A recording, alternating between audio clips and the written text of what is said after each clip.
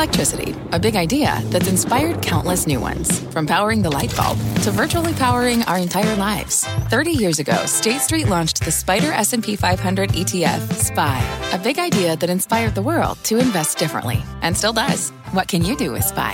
Before investing, consider the fund's investment objectives, risks, charges, and expenses. Visit ssga.com for a prospectus containing this and other information. Read it carefully before investing. SPY is subject to risks similar to those of stocks. All ETFs are subject to risk, including possible loss of principal. Alps Distributors, Inc. Distributor.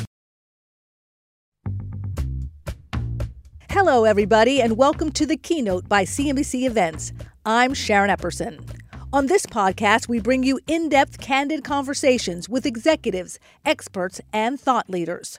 Today, you'll hear from founder and CIO of Hayman Capital Management, Kyle Bass.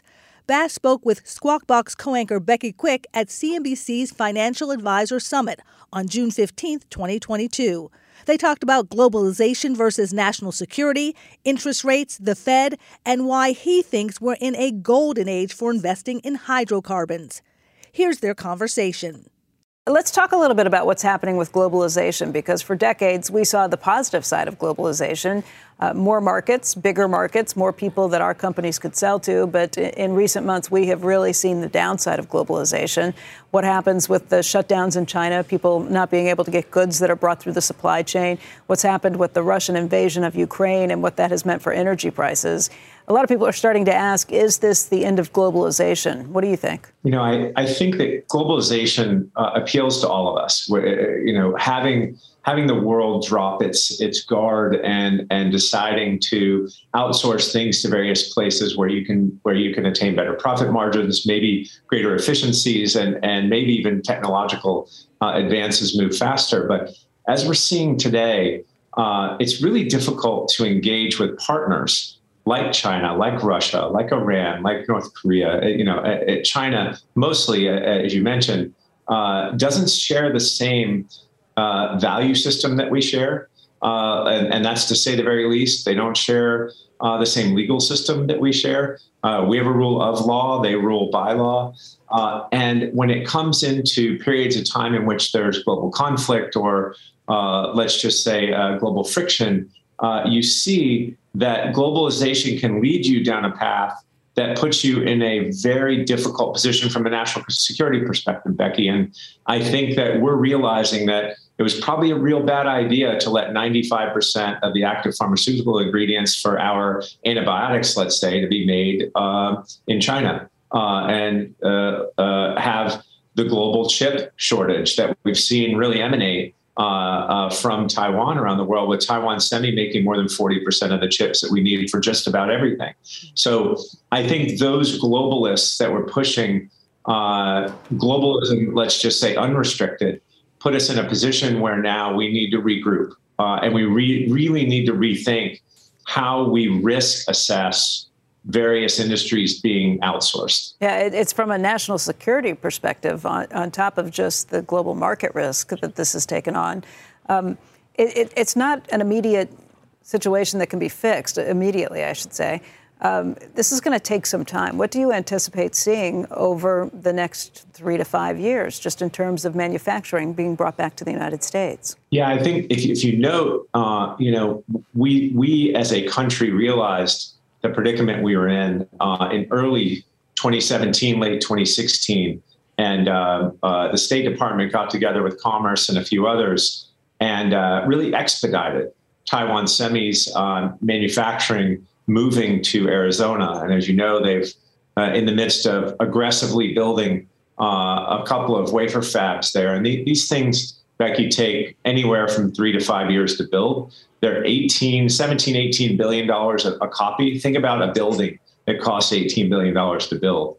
And the first one is well on its way to being finished. The second one's on its way. Samsung has announced they're going to build a wafer fab in Taylor, Texas. That one hasn't broken ground yet. When you think about where we are today, we're building as fast as we can to get us to a position where we don't have a large national security problem. The problem is there's a duration mismatch between achieving that goal, as you say, and being where we are today. I still think we're a good 3 to 5 years away today from being self-sufficient on the chip side.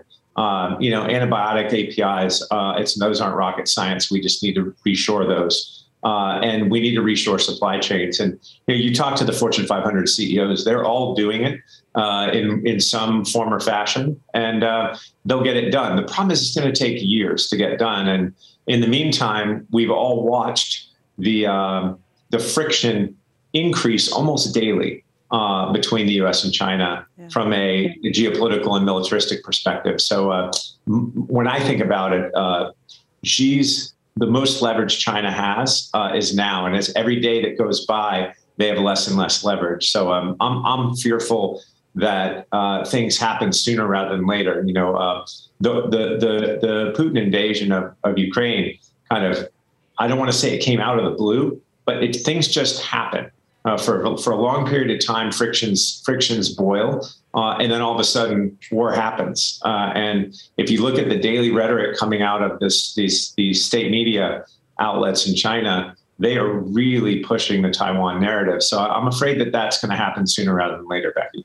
That is incredibly concerning. And what you talk about, how China will have less and less leverage as time goes on. That's the same situation with Putin and Russia and the control they have over European countries that they've been supplying with oil and natural gas. Less and less leverage over time, so they have to take advantage of it right now. How do we withstand that? How do you kind of think about these things? And let's just talk about from an economic security position first, and then we'll talk about what it means for investors. Right. So look, from economic security perspective, I always say if our national security was left up to the private sector and Wall Street, we'd all be speaking Chinese tomorrow. So I think it's important that our leadership in DOD and in the executive branch decides to really put our country in a better position from a national security perspective. And that means reshoring some of those things. Just this week, we're seeing, as you know, China bought Smithfield Foods back in 2013, the largest pork and chicken producer in North America. And just this week, they've announced they're going to close down the entire Western division of the largest pork and chicken producer in North America because prices are too high.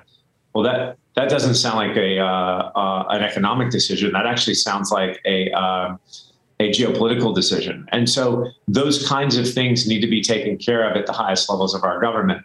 And we need more of a grand strategy and less of a revolving door. As you know, we have new presidents every 4 or every 8 years. And we need a team that kind of transcends administrations. And we really need a better grand strategy. And I think that is being discussed. I just think that we haven't ever implemented that as a country. Kyle, I hear your point, and I think it's a valid one. Let me just push back a little bit on Smithfield Pork. I know of other business leaders who are considering shutting down because prices are too high, not because they can't get great prices for their products, but because it's not enough given the inflation they're facing on their input costs, whether that be energy, labor, the raw materials and commodities that they're facing. But I hear your point, the idea that we could be left in a very bad position, and it may have more to do with just economic decisions, and they may be decisions that the U.S. government won't have as much control over if it's being operated by a foreign company. Right. Look, I know one of the big topics today is whether or not there should be a repeal of the tariffs that we put on China for steel and aluminum. And if you go back and you read the back and forth and the rationale for why we put those tariffs on China in the first place, and the reason that President Biden has left them on is really important, because let's just say, for example, aluminum. The Chinese state actors were basically giving free electricity to the aluminum smelters in China to undercut price in America. That took our capacity utilization of our aluminum smelters here from, call it, high 80s to 70 in 1 year. And when you drop below 80% capacity utilization, you end up losing money as an industry. So we put those tariffs in place not because we were looking to put extra or levy extra duties on China. It was because they were acting in an uneconomic fashion to try to put our industry out of business, so we would have a further reliance on their ability to produce aluminum. And as you know, aluminum has many strategic values for the military and for our industrial sector. So the reason we put those tariffs on is lost in mass media today, and it's the reason they haven't come off. And then when you have people like Janet Yellen saying, "Hey, you could really save 8 basis points of inflation if you took those took those tariffs off," again, God bless her, but she doesn't have a national security bone in her body. We need people thinking long term here and not short term for the headlines. This episode is brought to you by AARP. 10 years from today, Lisa Schneider will trade in her office job to become the leader of a pack of dogs. As the owner of her own dog rescue, that is. A second act made possible by the reskilling courses Lisa's taking now with AARP to help make sure her income lives as long as she does. And she can finally run with the big dogs. And the small dogs, who just think they're big dogs. That's why the younger you are, the more you need AARP. Learn more at aarp.org/skills. This podcast is supported by FedEx. Dear small and medium businesses, no one wants happy customers more than you do. That's why FedEx offers you picture proof of delivery, packageless and paperless returns, as well as weekend home delivery to 98% of the U.S. on Saturday and 50% on Sunday. See the FedEx service guide for delivery information. FedEx Ground service is also faster to more locations than UPS Ground. See what FedEx can do for your business. Absolutely, positively FedEx. Let's talk about the market implications for this and what investors should be thinking about with all of these concerns you just laid out. What would you tell somebody who's trying to figure out where they put their money? By the way, given this backdrop of the market collapse that we're watching, too. Yeah, so I have bad news for you there. My view is you have 30 trillion of global stock market wealth has evaporated since the higher inflation prints and the aggressive Fed speak, as you know, talking about aggressively raising rates concurrently with shrinking the balance sheet. Well, Becky, they're just beginning to shrink the balance sheet now. They're going to take 100 billion of risk assets out of the market each month from now on.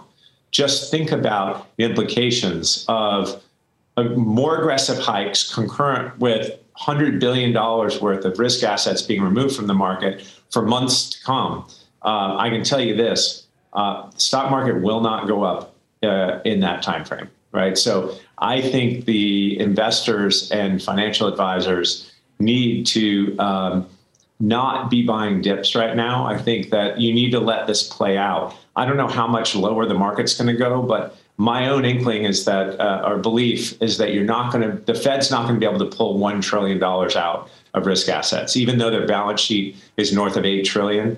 I don't think they can I don't think they can go 10 months at 100 billion a month or 11 months before the stock market's down another 30-40% from here. So I think 30 or 40% from here? That is a really big drop. Imagine if they raise, as they hike, this week they hike, next month they hike, November, and all at the same time they're pulling 100 billion a month of risk assets out. Becky, the market is going to absolutely convulse when that happens. And I think the Fed is laser focused on arresting the inflation problem, and they're not necessarily concerned with what's happening to the stock market.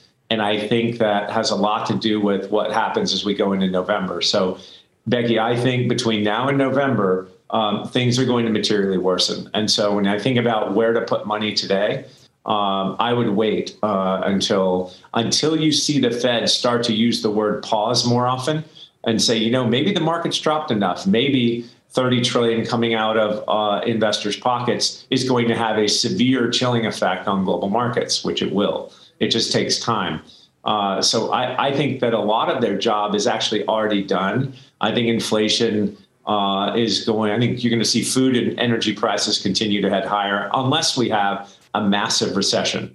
And I think we're going to have in North America or the U.S., I think we're going to have a brief recession or a shallow one. Europe's going to be a little deeper just because they have such a problem with their energy supply chain. And China's having its own problem. So I think you're going to see markets go a lot lower going into November. You know, it's really interesting that you kind of go back to the Fed's idea that they have like stopping inflation as priority number one. You know that's the case. You know it's going to take a lot to do it. But there are plenty of market participants who I've spoken with recently who have said the bad thing would be if they didn't take those aggressive steps. It's almost damned if they do, damned if they don't. Do you not see any way out of this without really putting further dents in the market? Yeah, I mean, I'm a monetarist at heart. When you print 40% more M2 or more money in circulation, you're going to get about 40% inflation. You know, of course, there'll be some kind of a Gaussian curve there where some things go more, some things go less. But on average, you and I both know that the price of just about everything that we engage with on a daily basis has gone up a lot more than the CPI prints have said.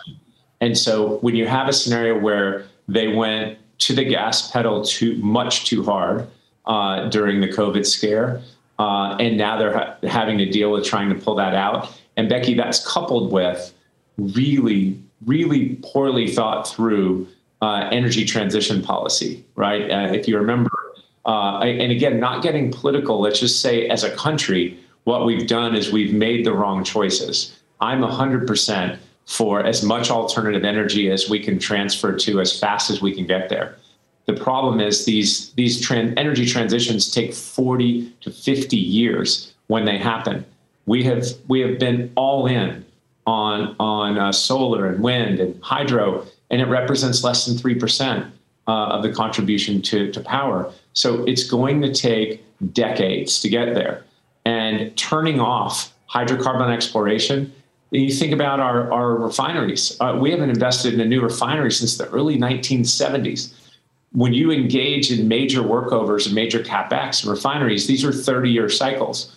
If what the administration is telling you is we're turning off hydrocarbons and turning on alternative energy, you're not going to get that CapEx spent. You're not going to get new pipelines built. We need new pipelines built, and we need a lot more drilling right now in order to transition properly. So we've got a monetary problem on the just amount of currency in circulation and money that was printed because of COVID, coupled with really poorly thought through energy policy. So it doesn't matter how much the Fed acts with its own tools. They can't change a supply problem on hydrocarbons. And that supply problem turns into much higher labor costs, much higher fuel costs, much higher food.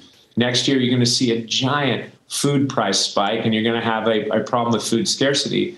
We're going right through these levels that we saw in the Arab Spring, and you're going to see, I think you're going to see real problems with food in emerging markets in the next 12 months. Kyle, let's just focus a little more on energy. You come from Texas. You know the industry well. And while it might be tricky to try and get companies to invest more CapEx because of what they're seeing with the writing on the wall, that clearly governments don't necessarily want this stuff around. They are promising to get rid of it. And that's not where investors tend to throw money. It got a little hairier last week when President Biden kind of threw down on ExxonMobil, said they made more money than God, and that they should start paying taxes and that they should start being a little more concerned about what's happened with that. I mean, I think Exxon would argue that they have paid taxes, but when you have something like that taking place, how difficult is it going to be to convince companies and or investors to spend more on capital expenditures, to get more, another refinery, to get more drilling taking place, any of those things?